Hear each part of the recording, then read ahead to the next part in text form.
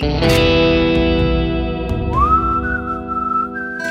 is the Frontier Podcast, powered by Gun.io, the engineer's choice for engineering talent. If you like what you hear, rate, review, and subscribe, and follow us on Twitter at The Frontier Pod. APIs, microservices, connections to external systems, integration with legacy systems, the list of software complexities gets longer and longer and longer. In this episode, Ledge is joined by Global Enterprise IT Leader Dipanjan Chowdhury. With almost 20 years of experience in software development, platform, and consulting leadership roles, we wanted to get his perspectives on risk mitigation so smaller companies can learn from the best practices of larger companies and prepare themselves for growth. Dipanjan argues convincingly that as QA and security shift left, so should risk management. Because the cost of addressing risk increases exponentially as you move right in the SDLC, pre-enterprise companies can benefit greatly by adopting this mindset, especially when they are capital constrained. When we recorded this interview, Dipanjan was the technical director of CAST. Since that time, he's taken a role as associate director at Value Momentum. Dipanjan, welcome. It's good to have you. Yeah, good to see you, Ledge. I'm happy to be here. Can you tell our listeners, a 2 or 3 minute version of, your history, your work, what you're doing these days? Yeah, sure. Yeah, so I've been all throughout my life. It's like 18 years now, all throughout in software industry, more on the technical side, development, design, account management sort of stuff. Now I'm more into the pre-sales role here. So I work for a product development company called CAST, which is looking into the software risks of applications.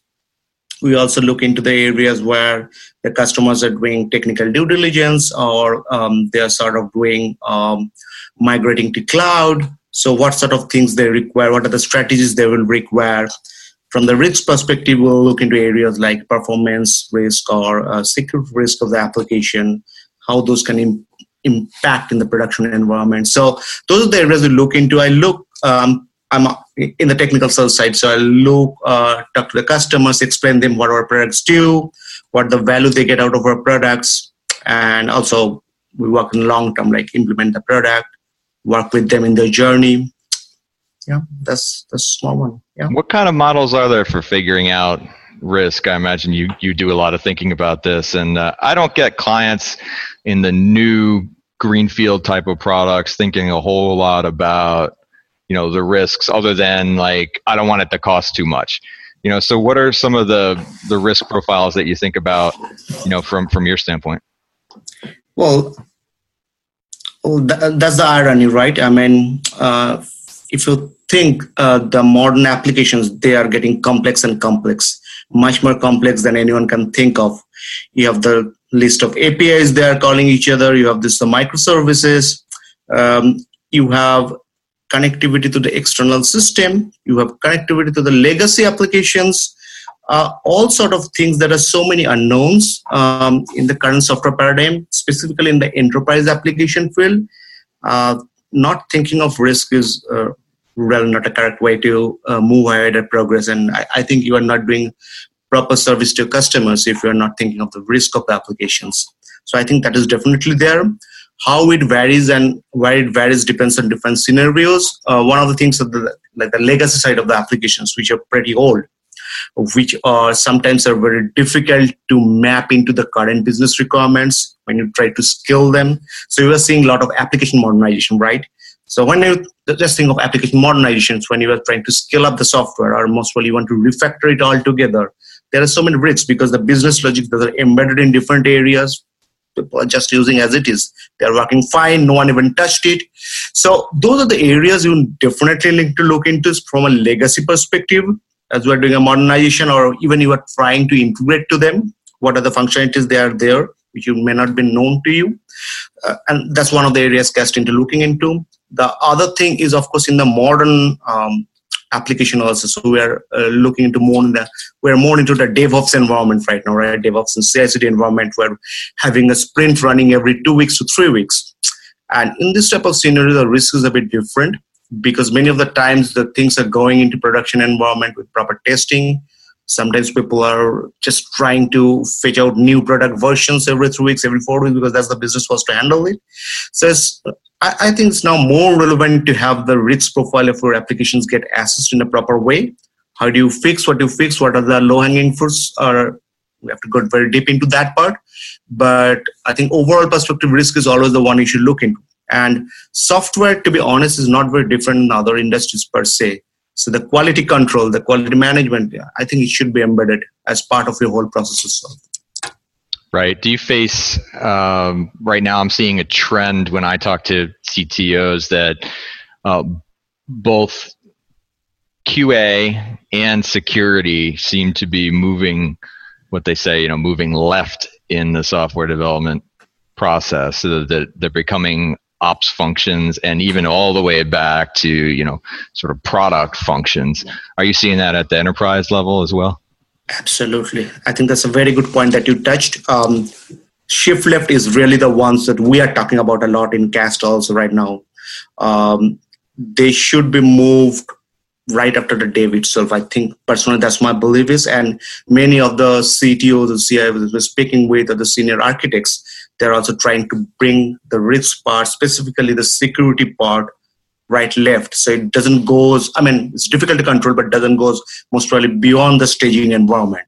So that's what you always want to do, because the cost of fixing those risks as you move left, it gets lesser and lesser and less impactful. As you move on the right-hand side, it can blow up. So Sure. So we're in the business of, very senior remote distributed engineering teams and engineers, software engineers, architects, DevOps. And I wonder, what's the appetite and what are the changes around the evolving and remote workforce? We see some legacy organizations that are not bought into that yet, that they can have remote and distributed workforces, and others are doing really well in that regard. It's difficult to look at the macro variables and not think that everything will be this way. Are you guys helping organizations think differently about that to, make use of the remote workforce? So that's really a challenging part. I have seen organizations who have done went remote. They have figured out there are a lot of flexibility in it, specifically from the developers and the resources perspective who can do in own time. But again, there is always a concern of the security aspects, I will say, per se, which is really the one which is very challenging. So again, I have seen that they are coming back and say, okay, no, you cannot go and do it remote. There is a lot of data risk. The customer's data is with us. I may not allow you to do remote work. Or even the BYOD, right? They bring your own device. So you are doing from the mobile, or you are doing from the tablet, or maybe from a personal one. Customers are not allowing that. So, and I think this is much more relevant in areas where you have a huge customer data dependency, specifically in financial one. I would say in pharmaceuticals also, you have a lot of rules and regulations, what happens.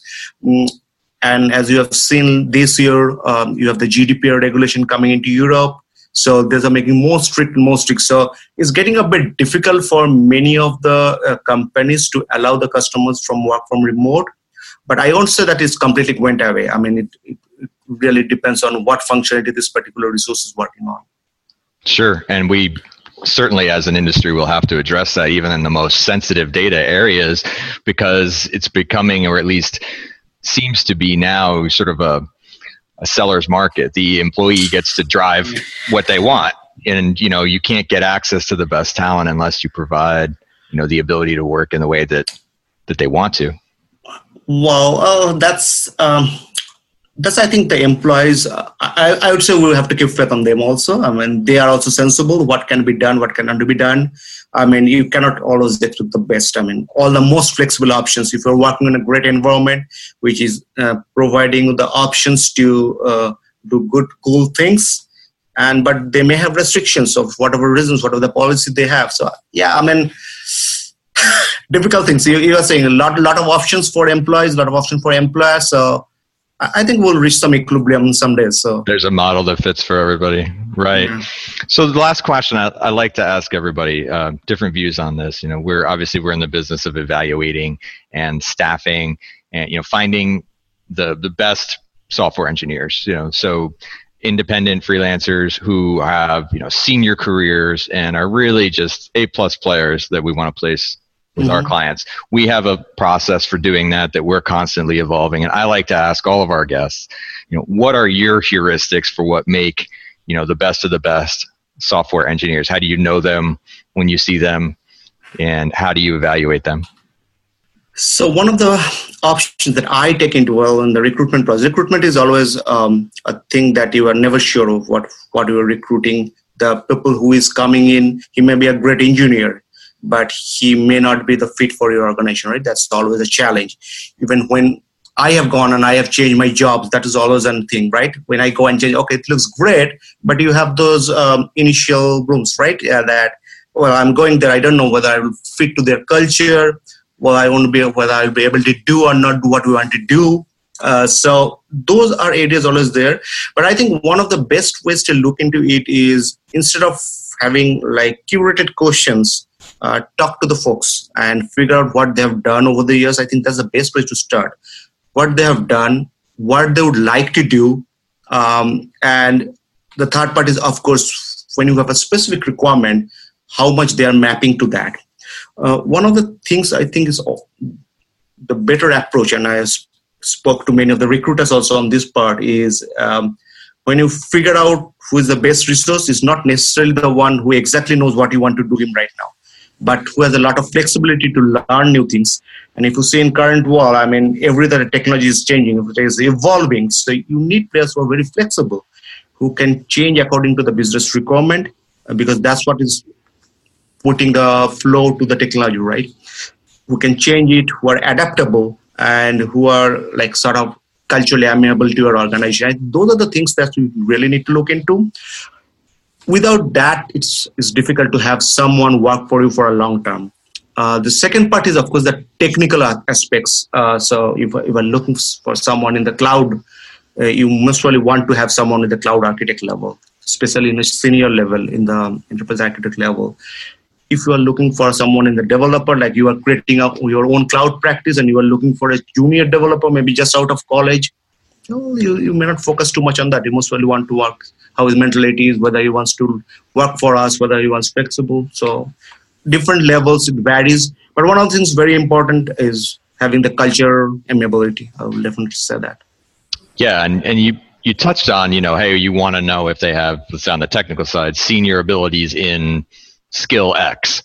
And I think the smart organizations are able to take that leap and really define what is the measure of a senior ability in skill X. Because, and that takes a lot of work. That on the recruiting side, just knowing what you are looking for. It's not enough to say cloud architect senior, because that's just a thing that anybody could write down. So anybody can write and you need to know how to evaluate that. And that skill is critically important, not just search LinkedIn for the right job title. So makes sense, yeah. Dipanjan, it's good to have you on. I really appreciate your insights. Yeah, thanks for that. And some of the points that you are also bringing in, I know you're from the recruitment one and you are talking to a lot of architects and the developers. I really see the pain points here and the challenges. And with the technology stack is really getting diversified, not in the good old days. Yes. So yeah, it's getting more and more challenging. I agree with you. Thanks for listening to the Frontier Podcast, produced by Gun.io. We're the only freelancing platform where engineers actually go to hire other engineers. If you enjoyed the show and want to learn more about how to hire or freelance with us, head over to gun.io/podcast to get in touch, and we'll pay for your first 10 hours with a kick-ass engineer. Thanks for listening to the Frontier Podcast, produced by Gun.io. We're the only freelancing platform where engineers actually go to hire other engineers.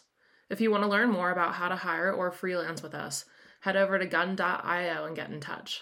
Let us know you heard the podcast, and we'll pay for your first 10 hours with a kick-ass engineer.